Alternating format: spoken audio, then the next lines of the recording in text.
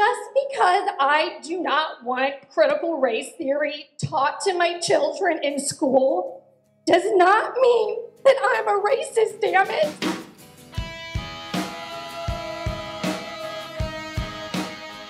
Welcome to Conversation on Tap, a podcast that seeks to promote intelligent dialogue in an age of echo chambers and self-segregation. Pull up a stool, pour a glass of tasty beer, and join us each week as we talk about all the topics that you were told not to discuss in polite company. My name is Joel. And my name is Jose. And in this episode, we will be joined by Sam Rocha to discuss critical race theory, which has become somewhat of a controversial subject in recent months.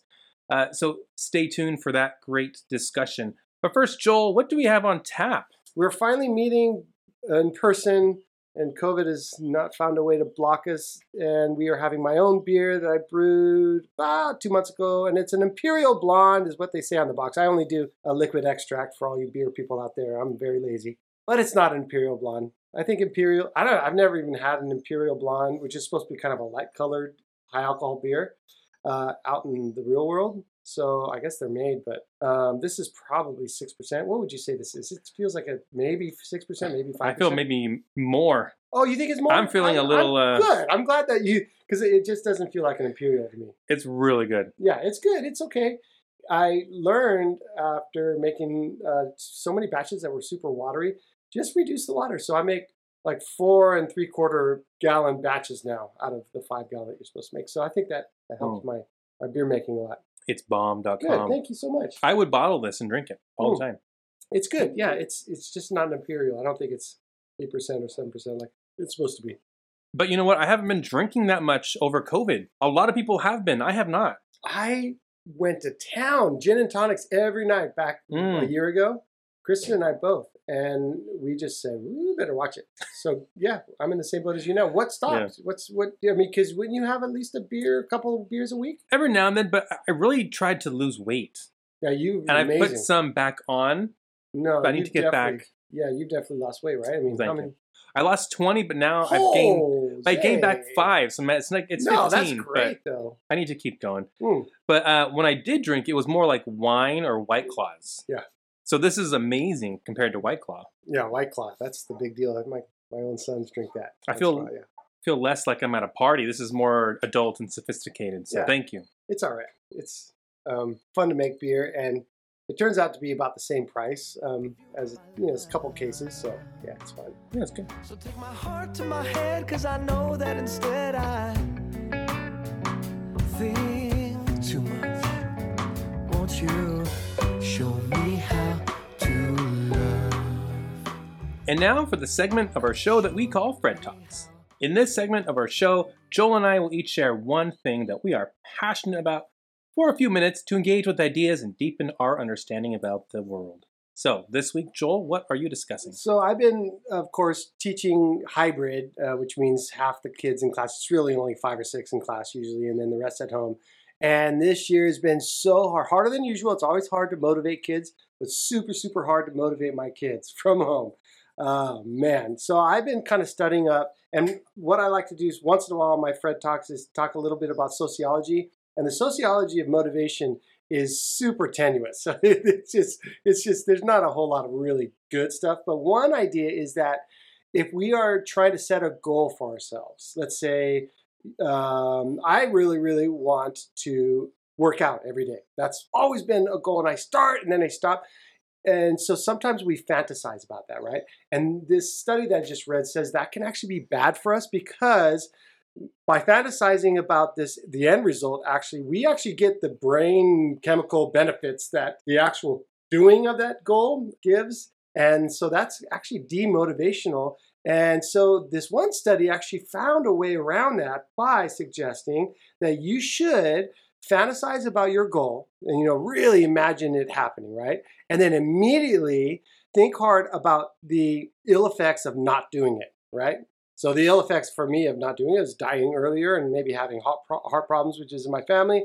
And that is, according to this study, which I don't have in front of me, I'm horrible, is super effective for motivating people. So if you're going to fantasize about some goal you have, make sure you immediately follow it by the realities of not doing it and all the ill effects of not doing it. So, like, if your fantasy is to, like, get with chicks. That type of sexual fantasy. Right? Yeah. Just imagine yourself being an incel loser with exactly. no chicks. Yeah, you have a picture of all these guys shooting people. Yeah. Yeah. Oh, my goodness. Yeah.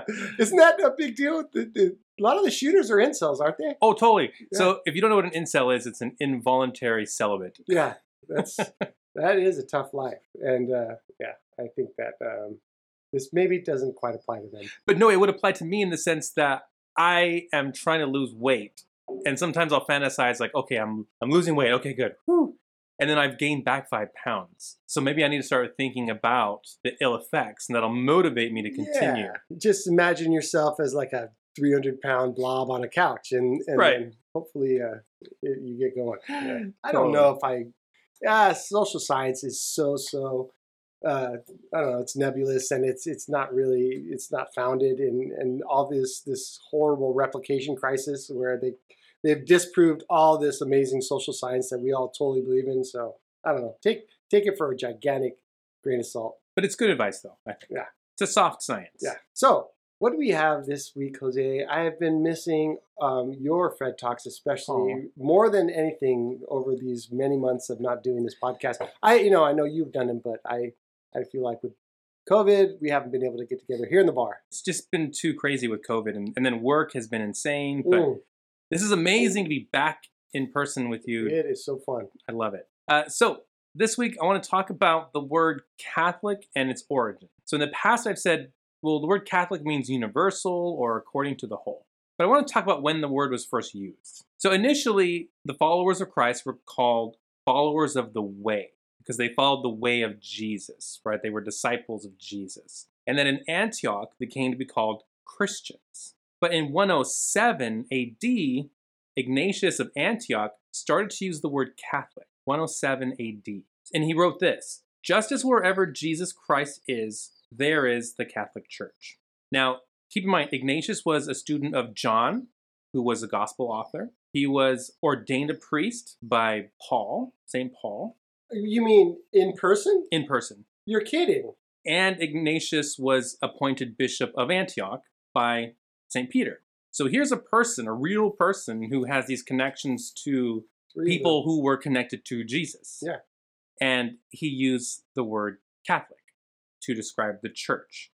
The word Catholic was also used in the Apostles' Creed, which was developed in the 2nd century, and then also in the Nicene Creed in 325 AD. But the point of the word Catholic was to remind all the Christians that they didn't belong to just their locality, right? They weren't just people of Corinth or Ephesus. They all belonged to one universal body, one church. So the word Catholic then was used to remind everyone, no, you're one people. You're not just like little local Christians.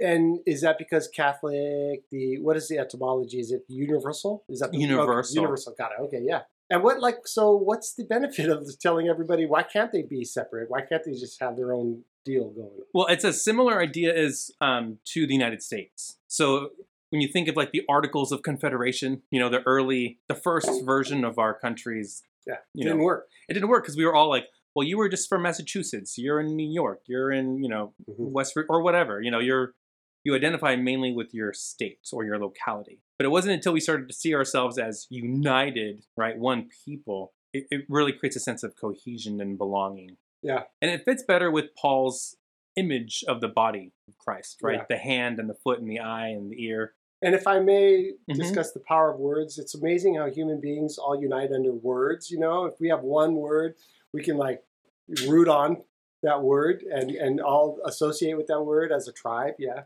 And so there you go. It could be tribal. Like we're all Catholic, right? Yeah.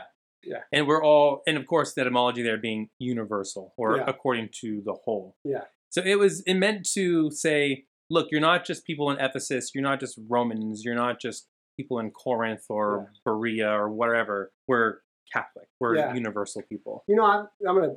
This is all off the cuff, people. Yeah. So I'm gonna bring something up that always bugs me. It feels to me like Christians should always be accepting of absolutely anybody who comes through the door, right? And that doesn't always happen, right? And so I like the idea that as Christians, I always felt like, you don't get to say, no, you can't be part of our church because you don't have this belief. And that often happens. It doesn't happen, I don't feel like, too much with the Catholic Church, but I feel like there have been churches where, if you don't have certain beliefs, they don't really want you. And that's a very what's the word? Pharisaic? What's the adjective form of Pharisee? Yeah, Pharisaical. Pharisaical, yeah, there we go, to me. Right, and we see that, and I think the American tribalism tendency right now is infecting the Catholic Church, where it's like, well, no, if you're a real Catholic, you won't vote for Joe Biden, or you won't, vote for Trump. And we see this sometimes when it comes to LGBT issues, like, well, you can't support the LGBT and be a Christian. Well, no, like, we talked about this earlier. To be Christian, to be Catholic is not a monolith. Yeah. Right? It's all these things together, all of our diversity come together as one. Yeah. That's why I feel like, Jose, this is going to be weird for you to hear this, but I feel like I might be some weird form of Christian where that I hope for Jesus. I hope for it. If I had to bet, I would definitely bet against it. Don't get me wrong. But I really hope for it, and I definitely believe in Jesus' love and forgiveness. I mean, so it's interesting. I know that most churches would accept me, but a ton would not, for sure, yeah. And that makes me sad. Like, I think any church that says, like, before you can come into our church, you have to be perfect. Yeah, or you have to believe X. Yeah. No one would be in your church then. Right. We're all on a journey, and we're all at different points on the journey. Yeah.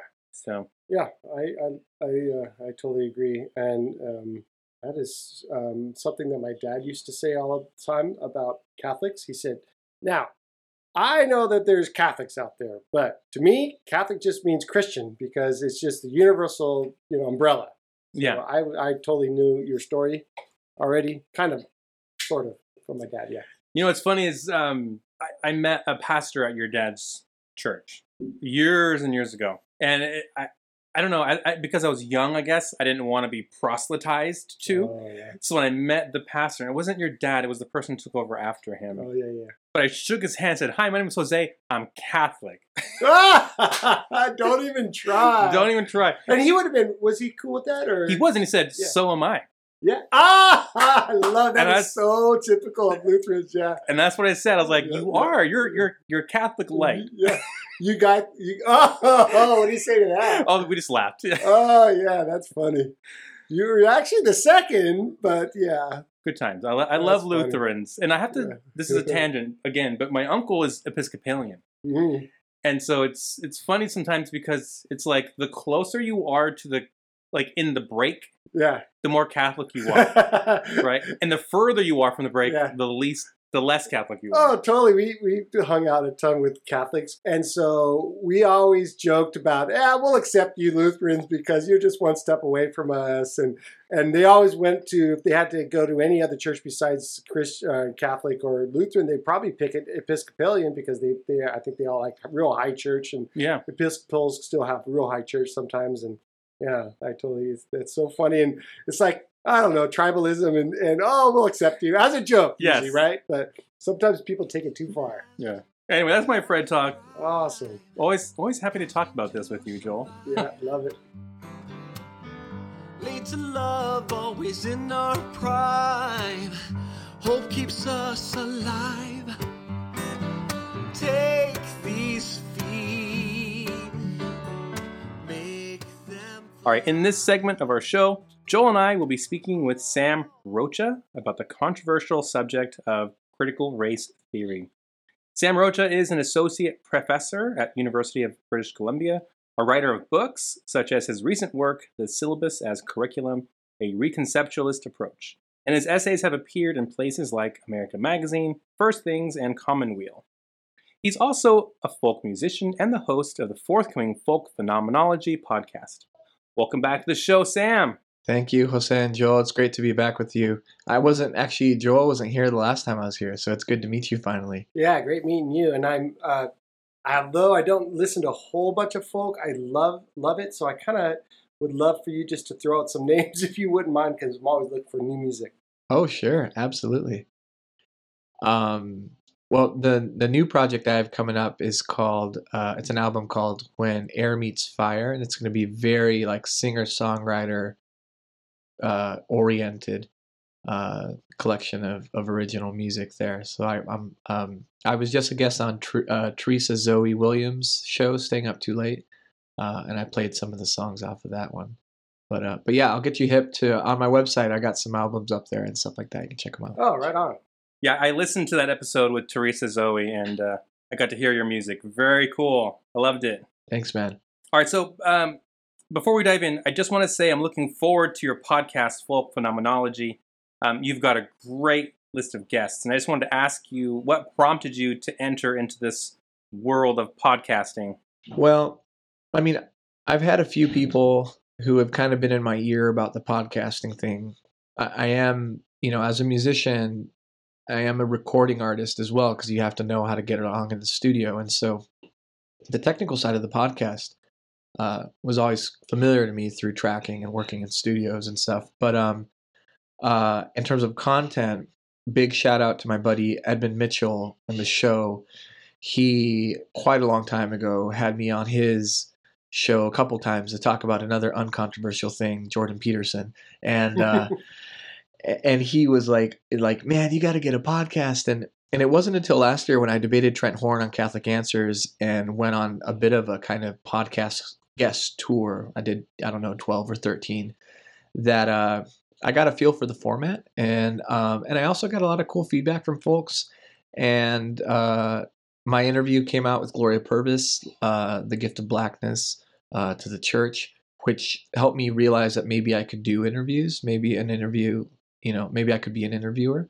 And then one thing about my podcast that I'm really excited about is that all of the soundscapes are going to be sonically filled with music. So I'm also treating it like something of an art installation. So, it gathers a lot of my interest. And like you said, though, the stars are my 12 women who I'm interviewing. They are the core of that whole show, and they just overperform.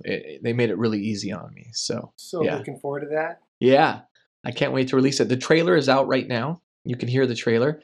And the first kind of prequel episode comes out on June 29th.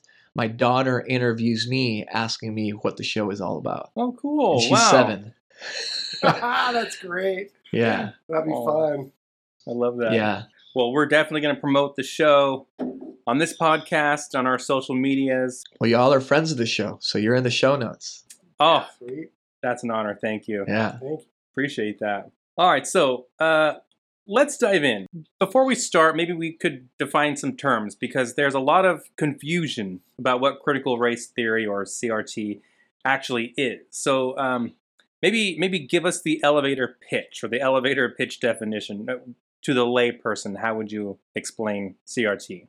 Well, whenever 3 words like critical and then race and then theory get put together with capital letters to create this kind of acronym, CRT, it's usually an indication that there's some formal school of thought that has a history and can be traced back to that history.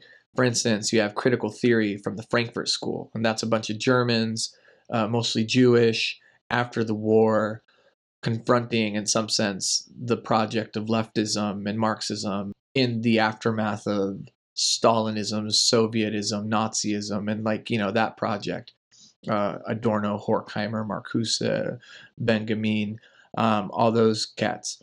And then you have the Frankfurt School of Critical Theory, which is in Birmingham in England. People like Stuart Hall, The Birth of Cultural Studies, which happened a bit later. You have schools like Platonism, so it's like Plato, 430, 440 BCE. He left Athens and went to this little garden of Academus, about 100 stadia out of Athens, and started his academy and wrote a bunch of stories that we don't know if they're fiction or not about his teacher named Socrates. And then out of that, Neoplatonism comes out, which is sort of people who are adapting and adopting Platonic ideas, sometimes without knowing it.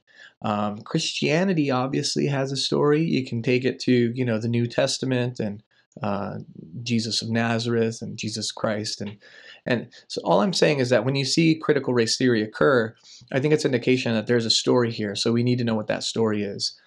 The best way, I think, to capture the story within a kind of timeline or chronology is that critical race theory refers to what I would call post civil rights abolitionism. What that means is the civil rights movement roughly takes place within a decade of time. So when Thurgood Marshall argues Brown v. Board of Education in 1954, Thurgood Marshall, civil rights attorney, he wins that case and school segregation is over. And that was kind of the first major blow to the Jim Crow South, and to the fact that even though emancipation happened in 1862 and African Americans were slowly enfranchised through the Reconstruction Amendments, the 13th Amendment, which basically made the Emancipation Proclamation official, the 14th Amendment, which made them citizens because they were freed, but they weren't citizens, and then the 15th Amendment, which gave them the vote, which happened slowly throughout Reconstruction. Even though the Emancipation Proclamation and those three amendments were passed, discrimination wasn't illegal. In fact, Plessy versus Ferguson in 1896 in many ways made that separate but equal clause the law of the land.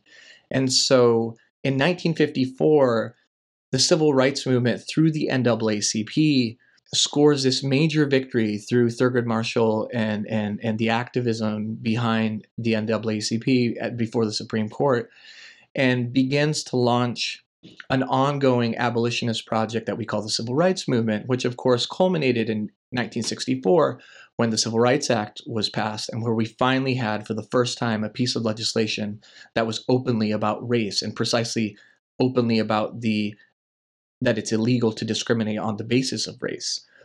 And that was a major victory for the civil rights movement. But of course, in 1967, Thurgood Marshall, the same guy who won in front of the court in 54, he gets appointed to the Supreme Court. That's a big victory.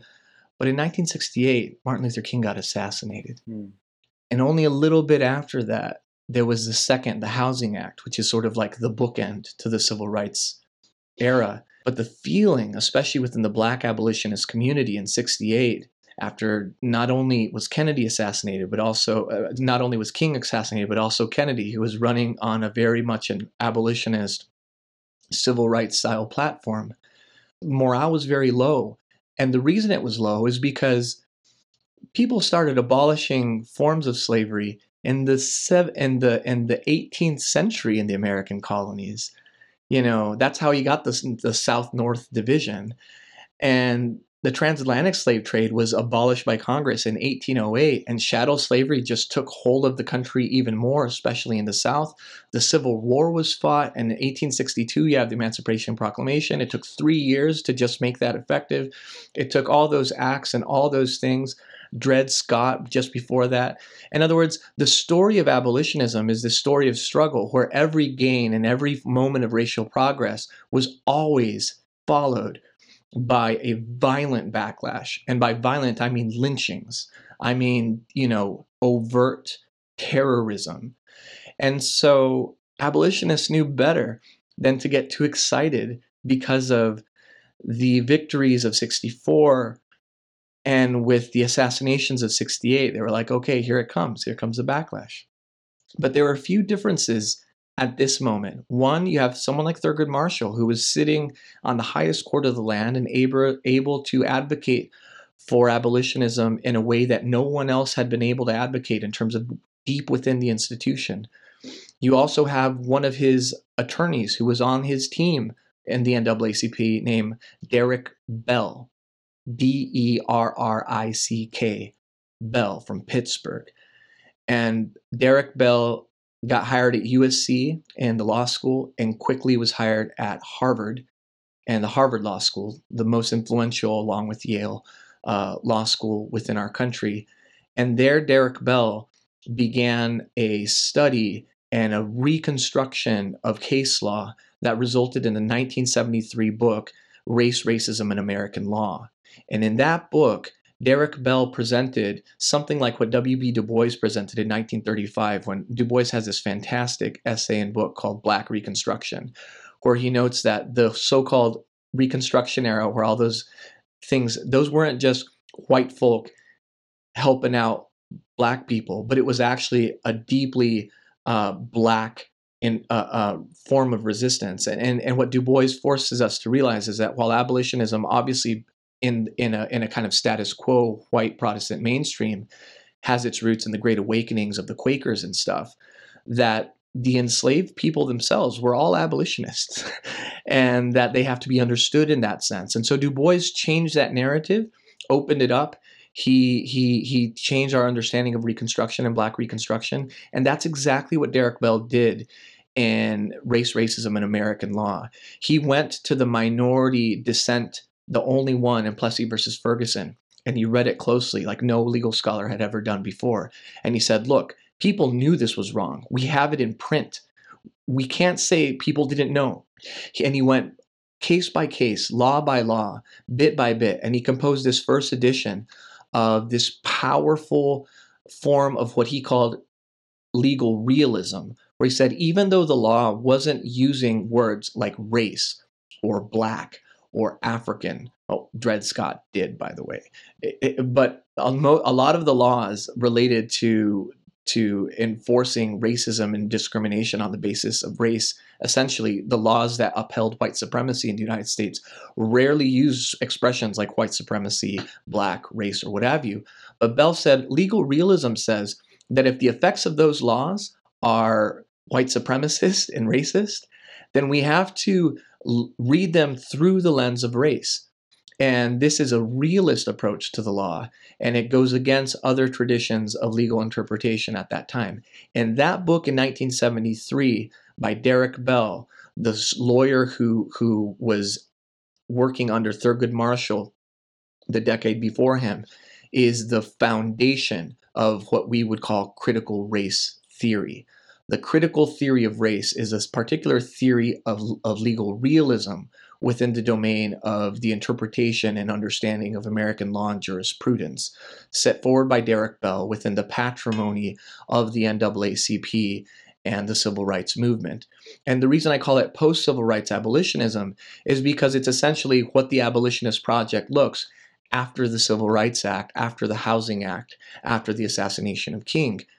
And it develops from there through his students. His main two most famous students in the late 70s and early 80s are Kimberly Crenshaw and Richard Delgado.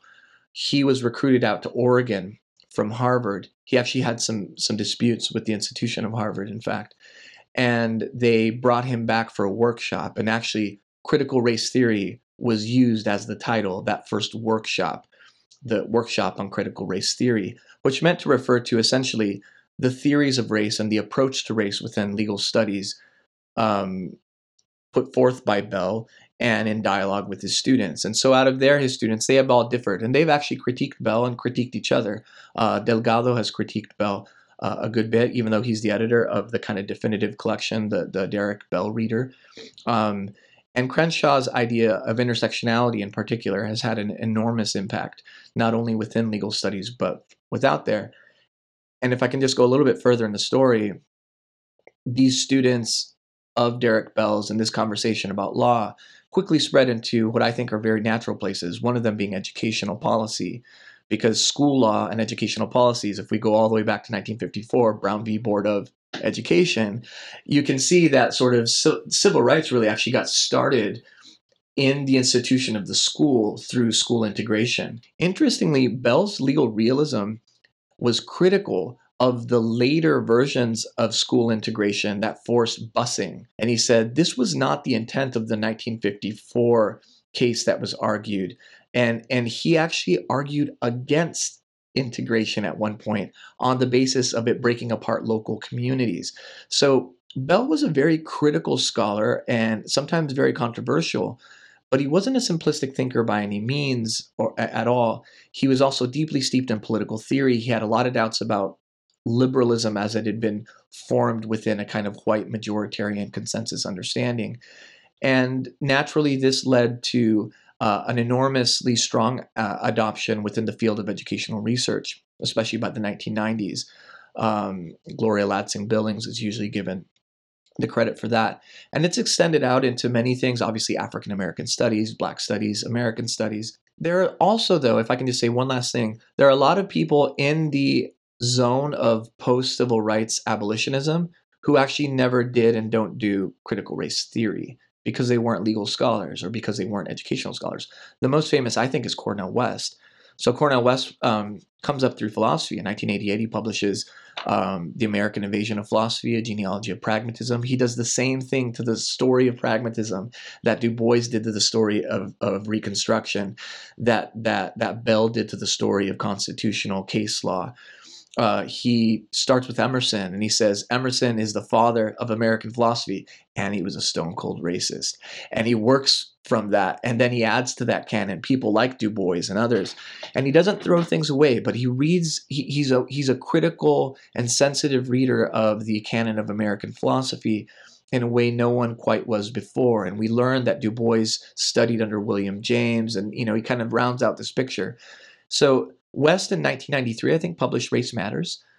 Race Matters is a great little accessible, very popularly written book. Democracy Matters was a later book he published in like 2007, I think, or maybe 6. The point is that like West has never been a critical race scholar because he's not a legal scholar, he's a philosopher. But he belongs, I would say, to that group of people who are post-civil rights abolitionists. Contemporary people like Ibram X. Kendi, who's a historian, who wrote Stamped from the Beginning, this kind of intellectual history of slavery and of abolitionism, really of white supremacy. He doesn't identify anti-racism in his historical understanding with critical race theory. Why? Because he's not a legal scholar, and because that's not his domain, so to speak. Bell Hooks, a very well-known feminist, Black scholar, definitely falls within the realm of intersectionality. Does she talk about it in law? No, because she's not a legal scholar. She works in English. And so the point I'm making is that critical race theory is one part of a wide and sometimes complex and even sometimes at odds with each other group of scholars in the post-aftermath of 68, which is that time where the Housing Act, the death of King, kind of closed the civil rights era of Black scholars and abolitionists and also allies of color and white allies who are working to make sure that the lessons we've seen of history, that every form of racial progress has a backlash that's violent, that all these things that we know now for centuries, to try to understand it, to try to call it out, to try to anticipate it. The tragic thing here is that Black Lives Matter started whenever Zimmerman was acquitted for killing Trayvon Martin. And here we are in the aftermath of the, thank goodness, 3 times guilty verdict, of Derek Chauvin for the killing of George Floyd. But I think this era that we're in right now shows you we are still in the post-civil rights era of abolitionism, and critical race theory is very much a part of that and an important part of that. And anyone who opposes it needs to realize that you are taking the side of the people who defended slavery, lynching, the Jim Crow South, and all these other things. And I mean, have fun with that. I mean, I don't know. What do you say? Like, go ahead, I mean, see how that goes for you. I mean, Yep. Good luck with that. Yeah. Yeah. You brought up education. Of course, we're both teachers, so I'm super curious, and I don't know if you know this, but do you happen to know what CRT scholars think about like No Child Left Behind and Race to the Top? And I think Jose is very much against it. And what's crazy is that they constantly call schools like ours. Jose and I teach at a low-income school, and we're very proud of it. And our kids know 2 languages. We never bring that up, right? And we never celebrate that. Yeah. Well, we never call them failures. All we do is we put them in this red zone, that lets everyone know basically that our school is a failure without basically saying that straight up. But I know that it's touchy. Some people of color and civil rights activists are definitely for it, and some people are against it. It's been a wedge issue. Yeah, this is such a good question because it really gets to the heart of a huge part of the abolitionist conversation, especially after Reconstruction. So you have to realize, like Black Reconstruction and the Reconstruction period basically ends after the 15th Amendment is passed, and in particular after Plessy versus Ferguson. That backlash kind of, even the 13th Amendment. If I can just make a quick little point, they abolish forced servitude with one exception: imprisonment. And so we can see how the chattel slavery institution was subtly switched to the carceral institution. And so the school to prison pipeline begins with that establishment of the only live option and exception for the continuation of the project of slavery as ratified within the Constitution of the United States is within the place of the prison. And there's been some really sophisticated and very deep dives into the relationships between the common school as a penal institution and the rise of the prison, especially after the abolition of slavery. And, Black abolitionist conversations have always revolved around education. When you read Du Bois' 1903, The Souls of Black Folk, from higher education, The Wings of Atalanta, to his disputes with Booker T. Washington,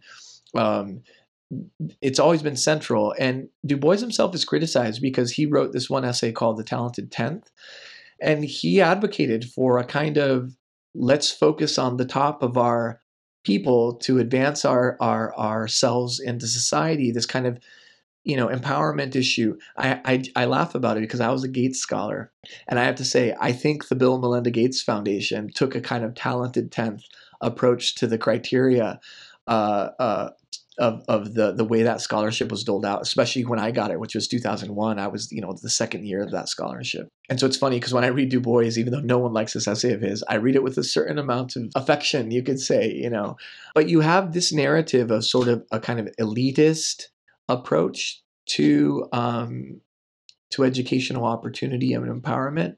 But you also have those who are tracking for the liberal arts. Du Bois was very much a liberal arts guy. Booker T. Washington was like, they don't need liberal arts, they need jobs and hammers and labor and vocational education. So you have those conflicts. You have Carter G. Woodson, The Miseducation of the Negro, probably the most important text on education, I believe. Oddly enough, it's a critique of the Negro College. So here, Woodson, a Black historian, he's the guy who got Negro History Week and later Black History Month on the map. He's actually criticizing the Black colleges for teaching Black people to be white and to hate themselves for being Black. Wow. And he throws in the Black church towards the end of the book. I mean, it is a searing indictment.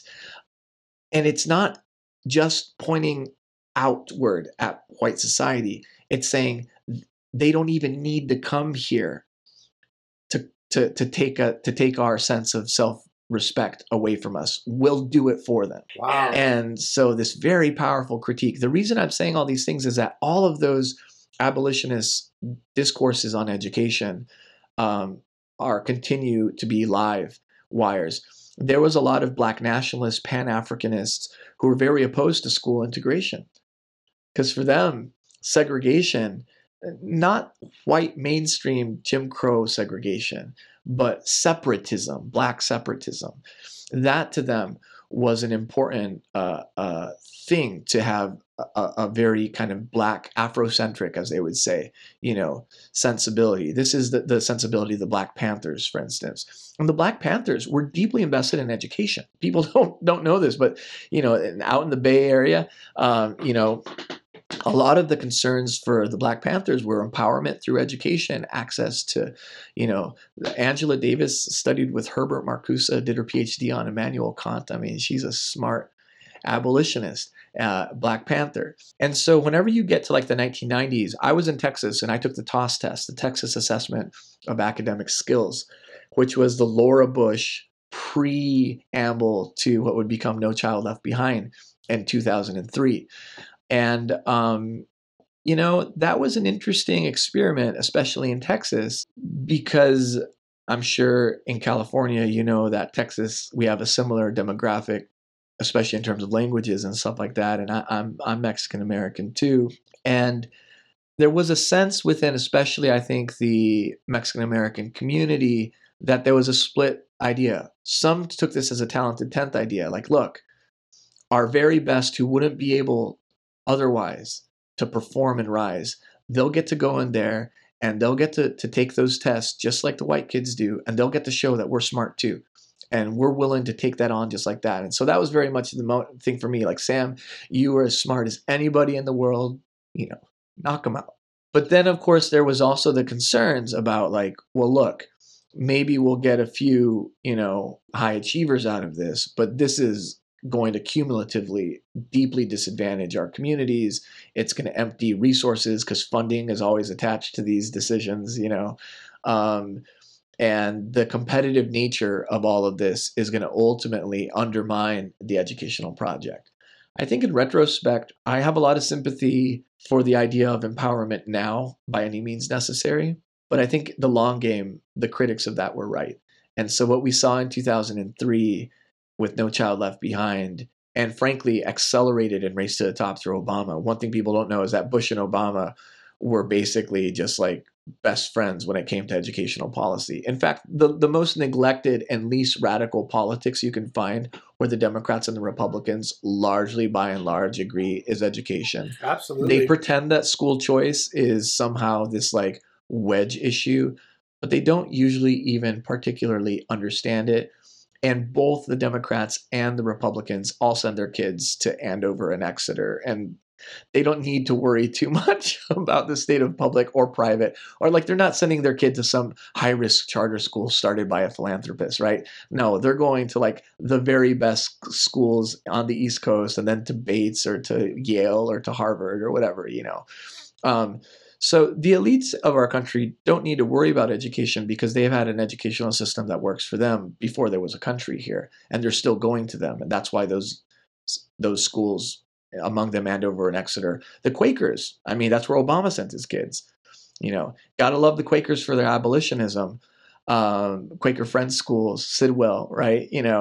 But it's sometimes difficult to square exactly where they sit within the panorama of equity and access and education. So, these are central questions, I think, for abolitionists today. I am something of a holdout, and that I'm not willing, I can't, just because of the way I came up and all this, Like, I can't entirely turn my back on the empowerment, talented 10th, slightly elitist model.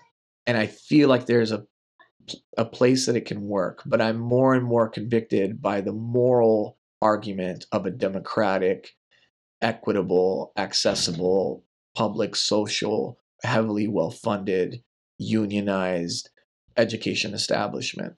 But then at the same time, I teach in teacher education up here in Canada, and I'm a huge critic of the quality of teacher education preparation and the kinds of instruction that happens in the teachers' colleges and whatnot. And I don't think that if we have that lofty idea in mind, that democratic idea of education, then the kind of teacher preparation that we're doing, which is very much built around methods, and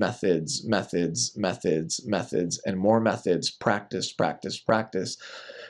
there's not going to be enough gas in that tank to last a lifetime or a career, because there's no ideas, there's no mystery, there's nothing difficult. There's the Black abolitionist tradition. I would exchange it completely. Like, we will only read Black educational controversies from Frederick Douglass to Ta-Nehisi Coates and bell hooks. That'll be the total of. You could get a better teacher education training with that content and be more prepared to teach mathematics or science or arts or whatever than you could with these highly concentrated, academically, overemphasized. And so I'm a huge critic internally of teacher education programs and teacher education and I'm a partisan though too. I'm a philosopher of education. So whenever you peel back the funding, you'll be like, oh, well, of course he's buttering his own bread. But I think I have principles and arguments for that. But that's a kind of long-winded answer to your question, but it's a good question, and it's a super important question to keep in mind, because if you look at the Republican and conservative criticisms of CRT, they're often saying they're coming for our kids in the schools. It's the public schools and their woke ideology. The school has always had this particular kind of lightning rod identity for ginning up all kinds of great replacement theories and all kinds of nonsense like that. And you can often see those things also working inside of this. And that's where things, I think, get really nasty. But yeah, that's one way maybe to think about that. one of the things I wanted to ask you about was, as a U.S. history teacher, All right. I see. Am I doing okay on my U.S. history? Oh my, Oh man, I'd like to sit down with you for several hours. All right. Well, you correct me if I get some stuff wrong. you're blowing me out of the water here. You're making me look bad. I see politicians posturing. I see angry parents at school board meetings, and those tears make it on the news. What are these people not getting about critical race theory, or at least the idea of teachers incorporating race into their instruction of U.S. history? What are they missing? Yeah. When it comes down to it, honestly, like for me, it's really a question of motivations and like good faith and bad faith. So my inclination is to say, you don't need to study critical race theory at all. You don't need to know who Derek Bell is at all.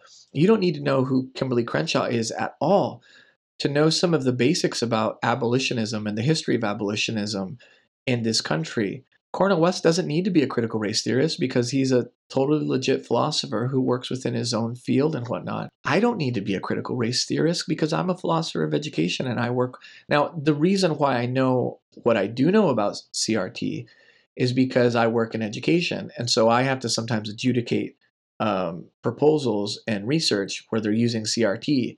And I'm the guy who, if I'm on your examination committee and you throw out CRT as like a mode of authority, I want to see all your receipts. And if you're just, saying, I'm just against racism, it's like, well, that's nice, me too, but that doesn't fly as an analytic, I mean, the moralistic sentiment is something we can share, but it doesn't do any good about making an argument or what have you, So I can be quite a hard ass on this side of my work as an academic when I hear people throwing around even words like intersectionality. Some people see intersectionality, the metaphor is just like a four-way stop. That's what it is. But some people have gotten to the thing where like, well, if you could have a five-way stop, that'd be more intersections. Or 17-way stop, that'd be even better. And Kimberly Crenshaw has been like, she's been very clear about this. Intersectionality is not an additive function. It's not about adding identity markers at the intersection. It's about how do we transform society. We're not going to do it on a class essentialist or a race essentialist or a gender essentialist or a regional essentialist. We're going to do it at the intersections. That's what intersectionality says. It's not about an additive. The more intersections you get, the better politics you have. No, that's not at all what it means. And I see people messing that up all the time around here who kind of think intersectionality is just a big word for identity politics. I'm like, no, that's not it. What I'm saying is that people get a lot wrong. Even people who are trying to throw around CRT like they know it and like they want to use it. And I'm right there slapping them on the wrist every bit as hard, I think, as I am externally to people who, to your question, are often against it. My big problem is, so critical race theory, you can date it to 1973, the publication of Race, Racism, and American Law. You could date it to the workshop, which I think was around like 1980. You could date it to 68, to the end, as I'm saying. Well, if you count, let's go 80 because it's the hardest one. 90. We've got like 40 years of time since this thing started. And now all of a sudden you're saying it's like the worst thing ever. Wouldn't the worst thing ever be the worst thing ever over here in 1980 or 1985 or 1990 or 1995 or 2000 or at least 2010? Or like, why are we only hearing about CRT now? And why does everything that people say about it have nothing to do with legal realism, nothing to do with Derek Bell, nothing to do with Kimberly Crenshaw, nothing to do with Delgado? They could walk up on these people on the street and get asked for change and not even know who they are, but sound a lot like the same exact things Rush Limbaugh was saying in 1997 about political correctness. The same exact things that William F. Buckley Jr. wrote about and God and Man at Yale in 1953. Why is this so-called CRT and woke ideology sound like the snowflakes and the social justice warriors and Marxism and all that stuff? What they're doing is, and I think they need to be called out on this, if they're operating in bad faith, is you're just recycling words to say something like full enfranchisement and liberation, the abolitionist project, makes me uncomfortable because bringing in people who have been left out of our society makes me feel that I might get pushed out by them. I don't believe in an idea of the good life that can include everyone. And so I'm terrified, because if I include everyone, it is going to de facto exclude me or my progeny. That's what they're saying. This is mainly white folks, or in some cases, people of color who are not black most of the time, who can either pass culturally, the whole model minority myth, or who are fighting to, we won't ever become white like the Irish, like Jews, like Germans, like Italians, but we can get way closer. And you know who's really bad about this? Sorry, Jose, but I think you know this is true. See? Mexicans, man. Oh yeah. We love to strategize and shield white folks whenever we feel we can get a couple, good deals off of the thing, and then turn on them and call them gringos, when they're not looking. And, like, I know my community and we play this game really well. I actually think Richard Delgado, who is also Mexican American, plays this game a bit on the inside of critical race theory. He has this critique called the critique of the black-white binary. And I used to be into it. I think mainly because of the same identity politics I critiqued earlier. It appealed to me. The more I think about it, I think he made a mistake. I think he's wrong about that. So these folks who are critical of CRT, what they're missing is CRT. They're not mad at Derek Bell. They're not mad at Delgado. They're not mad at Crenshaw. They're not mad at Patricia Hill Collins. They're not mad at scholars. They're mad at the thing that people have been mad about whenever, because, the thing was that, like, okay, so the Emancipation Proclamation happened. We're not allowed to own people anymore. You happy now? Well, no, because it's not official yet. We need an amendment to the Constitution. Oh, really? Don't you? 3 years later. Okay, so now it's official. You happy now? Well, not really, because we're not really citizens. And not being citizens kind of means we're stateless, liberated people. Oh, gosh, so now you want to be citizens. What are you going to want next? The vote? No, we don't want the vote now. We just want to be citizens. Okay, so then the 14th Amendment. Okay, so now you're citizens. You shut up now? Go get your mule and your acre, whatever. Go to some of those freedmen schools or trades. Well, no, we'd like to vote, actually. It's Yeah. important to us. The men, at least. Women can't vote at all. Oh, really? Don't you? Well, we knew this was going to happen. Yeah.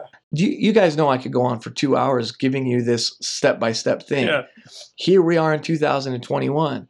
Well, Chauvin, mob violence and peer pressure, cancel culture got that verdict. So what are you going to do now? Are you going to go raid Target again and, blow up some buildings? Are you happy now? It's like, no. The project of liberation, the project of abolition is not the kind of project that ends because of incremental change. It's a total theological, I would claim, spiritual. It was for King. It was for most Black leaders. It is for Cornel West. It has a dimension that is related to yearning for a justice that is not just fairness, but is divine justice, and ultimately about a form of life that is not just about being tolerated and being minimally by degrees freed, but ultimately about creating a society where it's less difficult to love and where friendship and conviviality are possible. And so the people who are critiquing CRT, they're missing all of that. And the sad thing about it is that they're probably the most oppressed people in this country. Wow. Yeah. They're probably the poorest, most impoverished. Mm-hmm. I mean, their moral foundations are completely paper thin. The people who got on the buses to do those freedom rides during the civil rights movement, the people who took to the streets during, just a year ago in Washington, D.C. and got tear gas so that Trump could walk across the street and hold a Bible up in the air. These people are the powerful in our country. These are the people with a moral compass and foundation, and these are the rich. These are truly the elites of our country. And those who oppose them and those who are going to these meetings and crying, in some sense, I can see a reason for their tears. I would cry too if I was that, if my conscience was that violated, if I had no ability to recognize not only the dignity of others, but even my own. Because at the heart of all this, I believe that the one who is oppressed the most always is the oppressor. Because the oppressed at least have the ability to know deep inside themselves, that seed of conscience that is abolitionism. This is wrong. No one should do this to me. And they can keep doing it to you, but you don't have to like it. And you don't have to believe that it's right.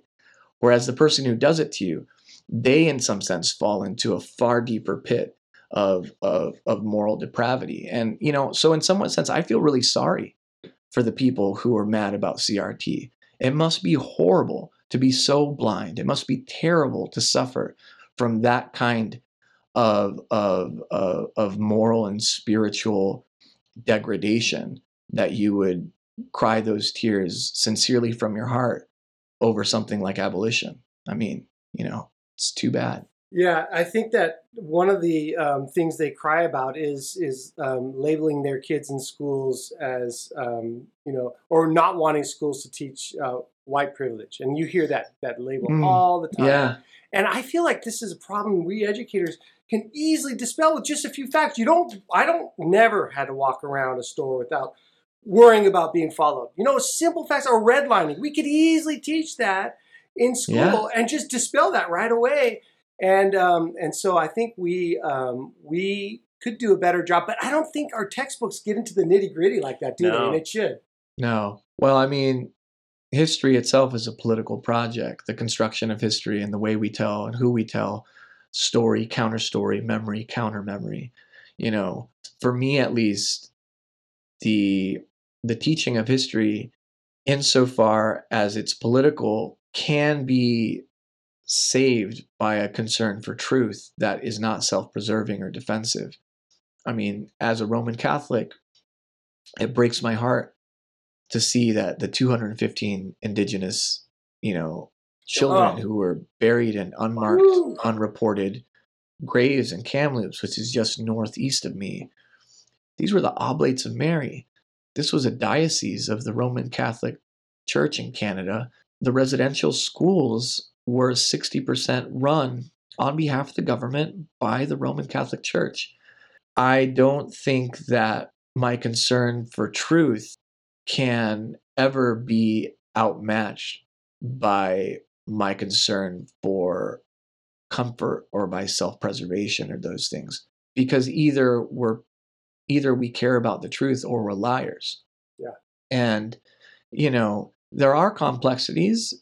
For instance, in order for Francis to come to Canada to apologize to the Indigenous, he has to get an invitation from the Canadian Conference of Bishops, because it kind of breaks form for him to impose himself. He'll never come here if they don't ask him. But the Canadian bishops will say, we can't apologize, only the Pope can. And so they're taking advantage of knowing the rules really well. And I think what they're doing ultimately is actually keeping him at bay, because they don't want him to come and do that. I'm lucky to have an archbishop here who's given a full-blown, unsophisticated apology and called it what it is, colonialism. And, I'm really blessed to be here with Archbishop Miller. But he's the exception, not the rule in Canada. This is what history does to us, though. I think our personal histories are a great place to start. And I wish sometimes that we could start with that. No one has a great personal history. There's no such thing as people with personal histories that are perfectly clean. And it's a self-deception of the highest magnitude to walk around thinking that that's the case. And ancestry is oftentimes a place where we find very difficult things to deal with. I'm being halfway joking, but I'm probably being a little bit serious. I have like a random Mormon in my family. And I'll be honest, no offense to the LDS, just kind of drives me crazy. Like, of all the things to have in my family, like, why? Why that? Now, maybe it makes me like racist against LDS or Mormons, or I don't know. It definitely shows, though, my kind of Catholic hang-ups in my identity. Because I have crypto Jews, crypto judíos. That doesn't bother me. I'm cool with that, So, like, for me, like, that's difficult stuff to sort through. At a level of our national history and our national identities, I think that the history teacher almost needs to be prepared to perform a kind of therapeutic, psychoanalytic, emotional pedagogy where they teach people how to learn what is true, even though it's not convenient and even though it's not comfortable, and to love the truth more than they love their own self-preservation. And, that goes against, in many ways, everything about this neoliberal capitalist culture we live in, where apologies are liabilities, where profit is sought at all costs, where reward is taken, whether it's deserved or not, where honor is kind of seen as an almost romantic, utopian idea. And so it's very difficult to teach history because emotionally it goes against, I think, a lot of our culture's values, which shows what a thin and in many ways impoverished culture we have in American society, where, like Germany, for instance, it's got some history to work through since the Shoah. And when I talk to Germans, they often feel conflicted even about whether it's permissible to feel pride in Germany, because Nazism soiled that blood and soil love so thoroughly that to this day, Germans walk gingerly around that. But to their credit, I think, culturally speaking, they've faced far more of that story than I think Americans have relative to their own story. And so I think a lot of the resistance to Black Lives Matter and to critical race theory and stuff is simply that people don't want to hear the African American experience, which has been on these shores since 1619, to the present. And, I don't really know what to do about that, except to be able to show that I can be vulnerable with my story, that I can show you that, I know that my community has a lot of atoning to do, even though we have experienced very real and overt forms of xenophobia and racism, but it wasn't anti-Black white supremacy. It was a different kind. And it took me a long time to get there, though, Even this actually has been something hard for me. I was playing in like a neo-soul new jazz band where I was often the only non-Black person in a club or at a family reunion or whatever. And if you put me in a room with all Black people, I present as white. I do not present as Latino or ambiguously ethnic or anything, or brown. No, I'm the white dude. And getting called white by Black folks and correcting them, but at the same time being like, they're not wrong, that took me some getting used to. And coming to Canada, brown is a designation for South Asians. So if you're from Pakistan, if you're from India, if you're Punjabi, you're brown. It's not the brown thing of, Rasa down in the States. It's not my brown. And I've had to up here submit to the fact that, I'm not brown up here. I'm something else. The reason why this matters is because part of this history that isn't told is the history of the construction of the very idea of race that placed whiteness and invented whiteness in order to be placed at its center. And we have the ethnosciences, the race sciences, phrenology has said there's 5 races in the world. You have the white man, the black man, the yellow man, the red man, the whatever, brown man. Yeah. And they would create a taxonomy of like, we all know who was at the top of the taxonomy, right? The white man, and or they would say like, well, they're all equal, but they have different gifts, so all the good gifts belong to the white man. Mm-hmm.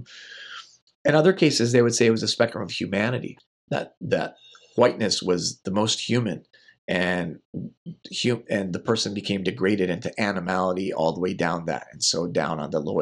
And when you look at the caste systems in Latin America, and between the peninsulares, the criollos, the mestizos, the indigenas, the negros, you could see the spectrum of humanity played out in the Spanish colonial system. Yeah. That spectrum was invented not to describe people. It was not a science. It was a pseudoscience. It was invented to guarantee political power to a very particular class of person based on their race, based on not even their true race, their true ethnos, but on an invention of race. So in the Civil War period, there were very few slave owners, actually, like per capita. Most people in the South were enslaved or poor white sharecroppers, and there was a small bit of aristocrats who were the colonial slave owners. How exactly do you think that minority of white slave owners convinced the majority of poor white sharecroppers to take up arms and fight for them to be able to keep their enslaved people? That's pretty tricky. Mm-hmm. There was no self-interest they could give them. They were not prepared to give them money or rewards of any kind. The only thing they could give them was whiteness. They could say, the reason we're going to go to war is because we're going to preserve our way of life and our race. It was a pure fiction that was invented for that specific purpose in that specific movement, but it worked spectacularly because even after they lost, those same poor, non-slave owning, just dumb as dirt, white sharecroppers continued to support the institution of white supremacy in the Jim Crow South, just as their forefathers died like idiots, at Gettysburg and and that shows you how effective this idea of race, which is this biological myth, the biological theory of race. And that is the predominant theory of race of the 19th century. That is the theory of race that created white supremacy.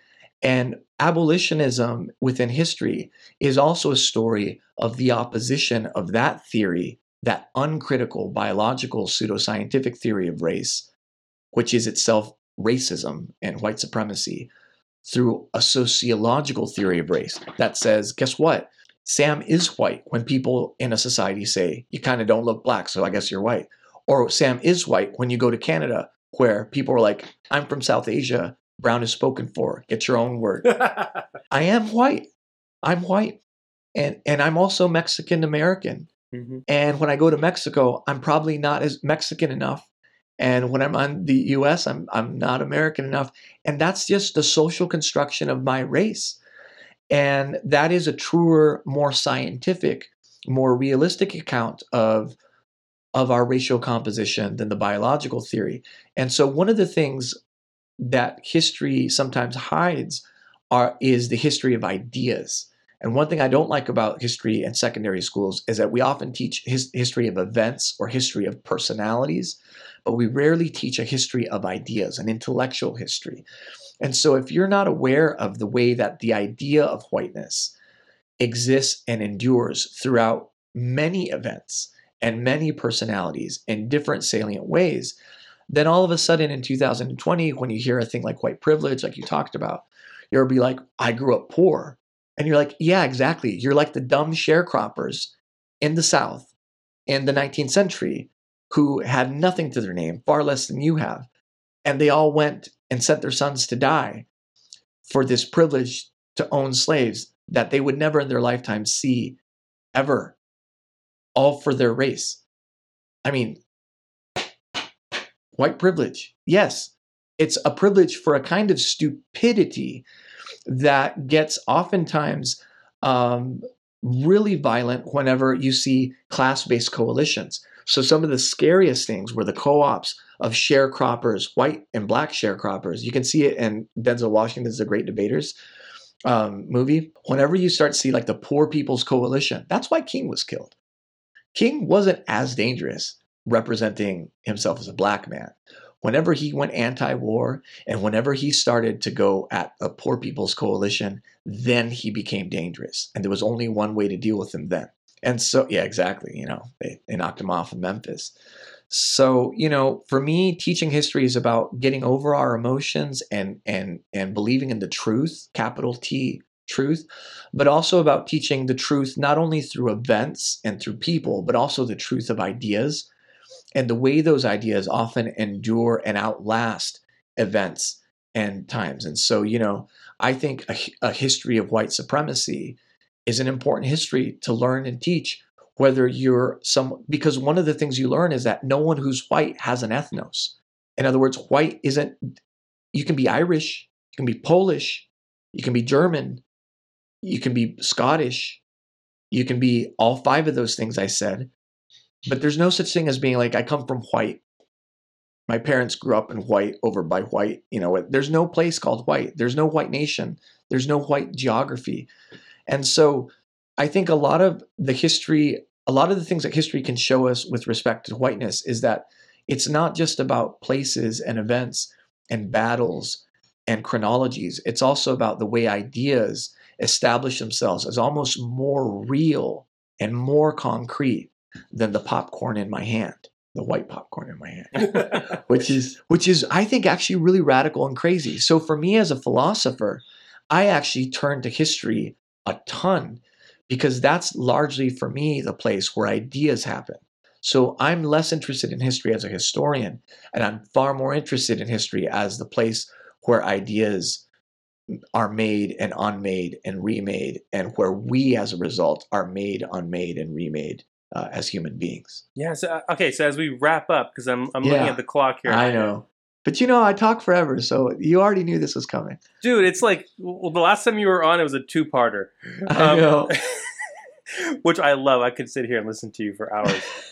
I'm a student at your feet. Nah. So taking all that you said into account, critical race theory, but then also the different aspects of race in education, philosophy, etc., how can we apply that today to injustice? I know there's Black Lives Matter movements and quote-unquote woke ideology, but how can we apply all this today? So I'm going to say that the most important application today is actually education. And what I mean by that is just last night, I got yelled at on Twitter. This happens a lot, so don't get too worked up. I'm probably being yelled at right now, so it's not a big deal. But I got yelled at because I pointed out that the word woke was a term that's used within the Black community for like, I grew up Afrocentric, or I grew up socially conscious, or I grew up conscious, I grew up woke, meaning I grew up in a family that took an abolitionist approach to our formation, our enculturation, our art. And sometimes that meant I grew up within the Black church. In other cases, it means I actually didn't. And I pointed out that so the word woke is actually a term that got lifted right out of the Black vocabulary. And if you want to find its predecessor to that, you have to go to the Second Great Awakening in the 18th century, where Quakers in those 3 awakenings, the first, the second, and the third, abolitionism came out of their spiritual movements of Protestant revivals in the United States. I just said this. I said, so if you're anti-woke ideology, you're kind of against a term within the Black community and or also against the long history of white alliance abolitionism in this country, going back to the Great Awakenings and the revivals. And some guy was like, how many people do you think know this? How can you say that? Like, he was saying, like, if people don't know this, you can't hold them responsible. And in a way, he's right. So maybe you don't know that, and you just heard that anti-woke means things I don't like, or woke means things I don't like. And so then you say, well, I'm anti-woke because most people are generally against things they don't like. Okay, but the thing to do here is called Google. And then you put in WOKE and you press enter. And then the first thing you see is this Wikipedia that tells you that woke comes out of the Black community and the history of abolitionism, or history.com, or what this thing called a Webster's Dictionary, where you go to the letter W. I'm being sarcastic, but this is how basic this is. If people would use Webster's or Google or get a library card and just learn what the words that are coming out of their mouth mean beyond what so-and-so on the internet told them, I actually think that would do an enormous amount to cut through the disinformation and lies and deception that gets played. Because the people who are throwing these words around, they're trading on misinformation, and they're counting on people not checking. They're counting on people not Googling. They're counting on people not turning to some source with some amount of authority. And when they do, they undermine the sources of authority. But that game is easy to break.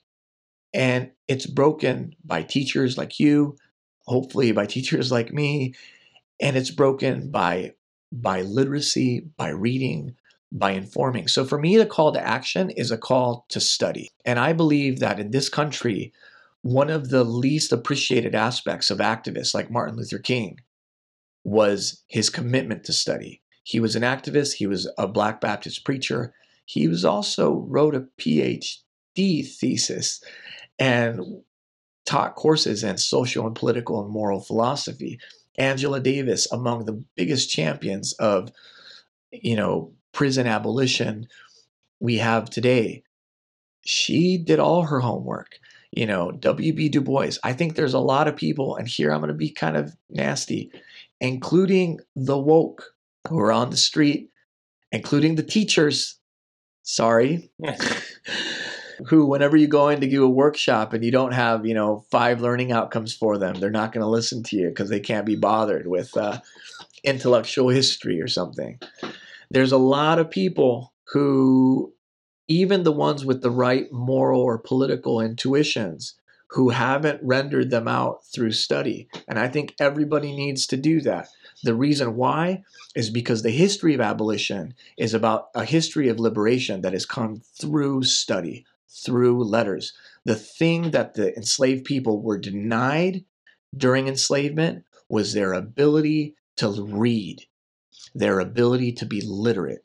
And it was through literacy and the empowerment of letters that their spirit and their protest was given a voice. There was a slave Bible in the Caribbean given to slaves that cut out all the stories of the Old Testament prophets and Moses and Paul, Gentile or Jew, woman or slave, woman or man, because they didn't want them getting any ideas. The history of abolition is about this powerful, salvific idea called liberation. And it's come through the word. It's come through the letters. And I think that people who sleep on study and who sleep on homework and who are lazy, and even if their laziness is because, well, I already agree with BLM and I sent them $200, I don't care.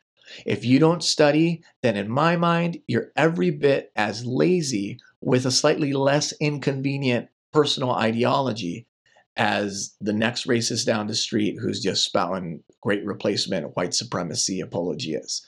Because neither one of you are following through on that gospel of liberation that has been given to us by the Black intellectual tradition and by the Black artistic tradition, the Harlem Renaissance, the novels of Toni Morrison, Maya Angelou, so on and so forth.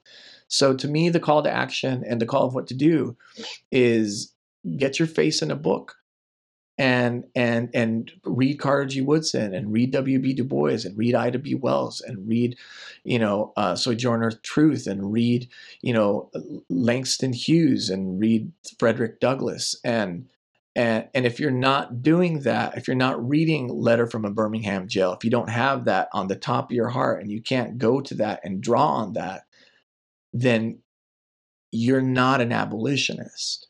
And I think that the ultimate thing is this call for all of us to be abolitionists. Abolition is a communal, spiritual, social project that we all need to join. But you don't join it by just going down to the protest or by saying, I agree white privilege exists. You join it by getting your ass in the library. Yeah, that and also opposing the restriction of voting. Just get involved and learn about the issues. Absolutely. I mean, that's always a good note. Obviously, they're not mutually exclusive, but for me, they are one and the same, in fact. Yeah. Totally. The character who stands out to me here is Stacey Abrams. You can't find a more bookish person in this country right now who's politically active than Stacey Abrams. And so for me, it's like, of course she writes novels on the side while she's reading a bunch, while she's out there literally changing the political landscape of the American electorate. So to me, she is like the present tense icon of what study can do. And you're absolutely right. It doesn't mean you never, when you walk out of the library, you just go in your room and you shut the door. It usually means that after that, you go to a study group where you're talking, the most radical folks I meet here on campus, the anti-fascists. I mean, And I'm talking about actual Antifa. No, I'm not joking. Like that's how they identify.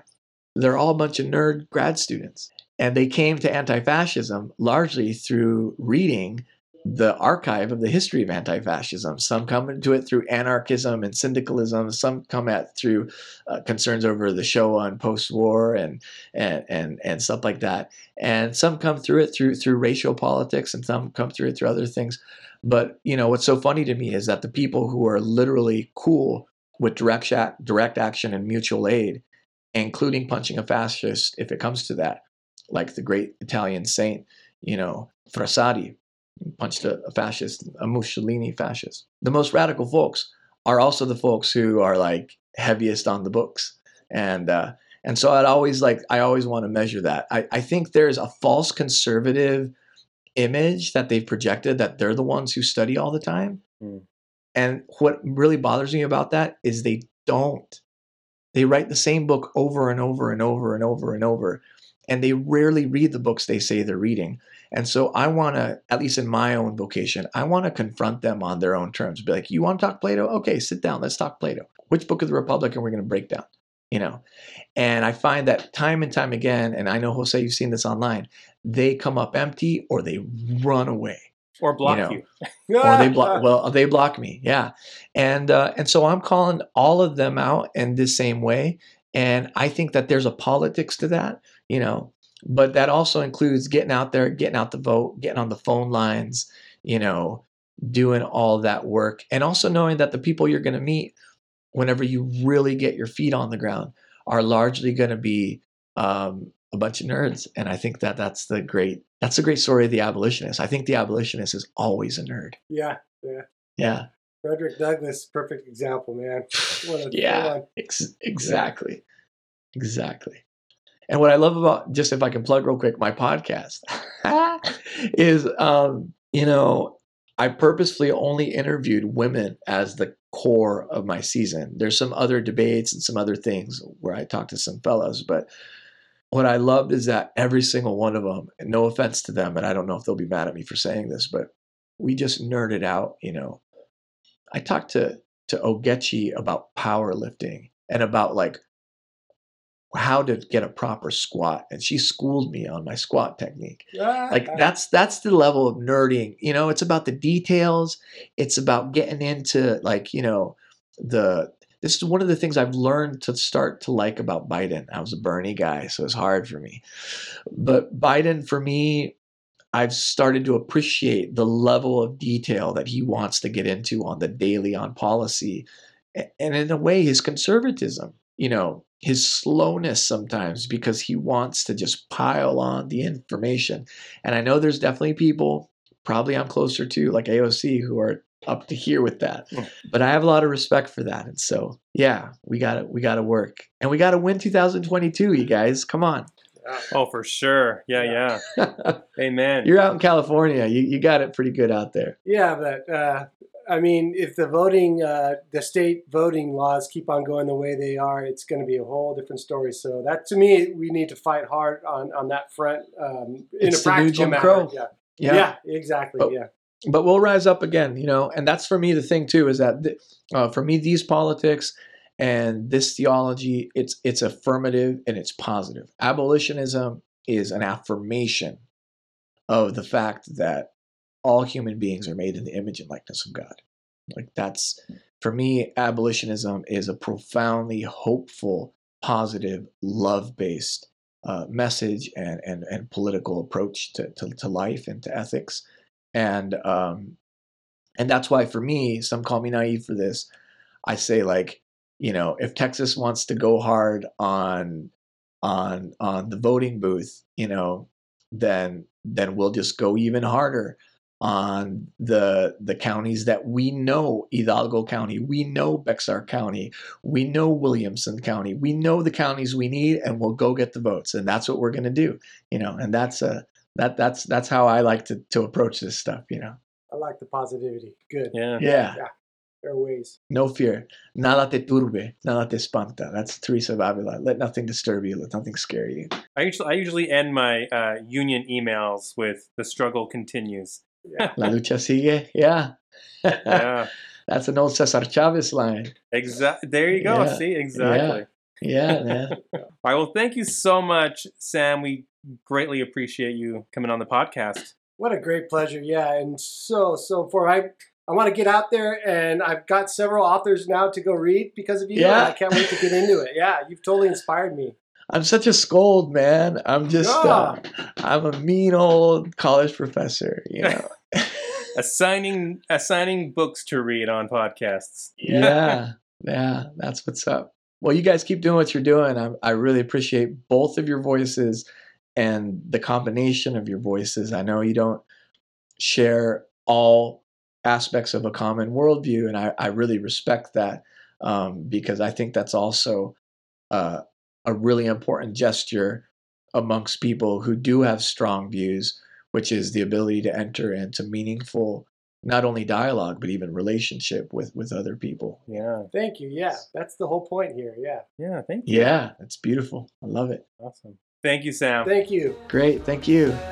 But I can't help from asking, are you bored yet? And if you're feeling lonely, you should tell me before this ends up as another memory. Will you tell the truth so I don't... So this is the time of the show where Jose and I talk about music, movies, TV shows, any type of art or anything that entertains that we are into right now. Jose, what are you into right now? Okay, dude. Christine and I started watching the new Disney Plus show called Loki. Yes. So good. It stars Tom Hiddleston as the mischievous scamp known as Loki, and Owen Wilson as the TVA bureaucrat Mobius M. Mobius. So the show picks up from that moment in Avengers Endgame where the Avengers are traveling back in time to snatch up all the Infinity Stones, and they drop the Tesseract at Loki's feet.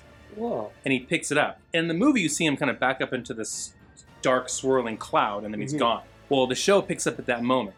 Huh. And he ends up in the Gobi Desert, and the TVA, which is an acronym for the Time Variance Authority, they arrest him for crimes against the timeline. Because he created a branch timeline in doing that, basically. And Owen Wilson's character, Mobius, persuades Loki to hunt down a dangerous variant named Loki. Ah. It's Loki, but from a different dimension. Oh my gosh. So he's basically hunting himself down, but like an alternate version of himself. Fun. It's such a great show. There's like a 1970s aesthetic, like the orange and browns, and Yeah. like the propaganda and cartoons look like the Flintstones or Rocky and Bullwinkle. Oh my gosh. It's really cool. And the consequences of this show will play out in the upcoming Spider-Man movie and the Doctor Strange movie, the Multiverse of Madness. And it is on Wednesday, so we have something to look forward to midweek, not always on Friday. Yeah, I haven't watched it yet. I somehow forgot yesterday. Today's Thursday, so cool. I can't wait to watch it. So good. You'll love it. Nice. You'll love it. What do you got for us? I got just a little music. My sons are always now. I used to totally feed them music, but now they're feeding me. And my son from Cal is loving a band, and I'm starting to like them a lot too, called the Wallows. Wallows. Really love them. Oh, get this. The Beach Boys. I don't know if they had this song. Yeah, this is a reprise of a song they must have done, 50 odd years ago, maybe. I don't know if that long ago, but called Big Sur. And of course, we love Big Sur around here. So just listen to that song. People go listen to it. It's super mellow and it fits Big Sur. I can't wait to listen to it while I'm camping at Big Sur. And what else? Anderson .Paak, who's from Oxnard. And he's a hip hop artist kind of, but I call him a lowrider music artist because his songs to me are just like early 80s soul. Beautiful, beautiful. He teamed up with Bruno Mars for a super cool song, and they're going to come out with an album together, and I cannot wait, called Leave the Door Open. So that's what I got right now. Check out Leave the Door Open. It's just a single song. Check out Wallows. That's a pretty cool band if you like kind of a little guitar with a little synth, and it's kind of alternative indie stuff. Yeah. You always bring the music. Yeah, I'm into music, and I have been watching. I'm so into YouTube channels. I've got like 10 YouTube channels that I listen to constantly. So I haven't been watching a whole lot of movies, but I do watch the big Disney stuff, so I can't wait for Loki. Watch Loki. And I'm going to check out your music. I'll plug in some of those songs into the show. Yeah, cool. And I'll plug in some Sam Rocha. Oh, yes. Yeah, he's a great musician. So if you get a chance, check out Sam Rocha. He's on YouTube, and he's got an album called Anamnesia. See, I've had too much to drink. I can't say it. And he is it folk? Because I folk. can't wait to watch his podcast. And I'm kind of into bluegrass folk right now. And there's a band that just announced a show in Berkeley called Mandolin Orange, and another great folk band that I'm totally into lately called Milk Carton Kids. And so super interested in him, just increasing my knowledge of folk. Yeah, he's awesome. Check him out.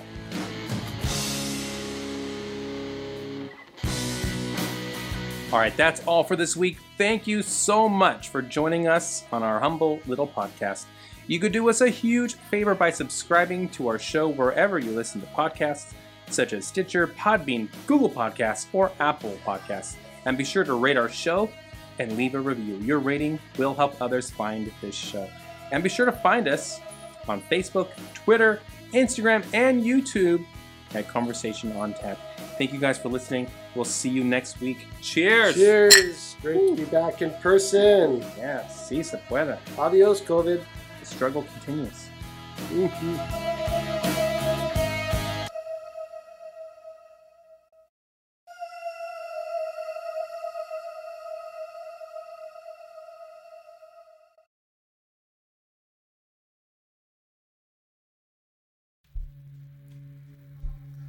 Mixing your suffering with humanity and comedy. Thinking a little bit more about who we are as people. Each and every person has some sort of gift of prophecy. That man lost years. I mean, he lost years of his life, but he also lost, at least within just the deportation proceedings, constantly. And I was right there losing with him. I never want to lose sight of that.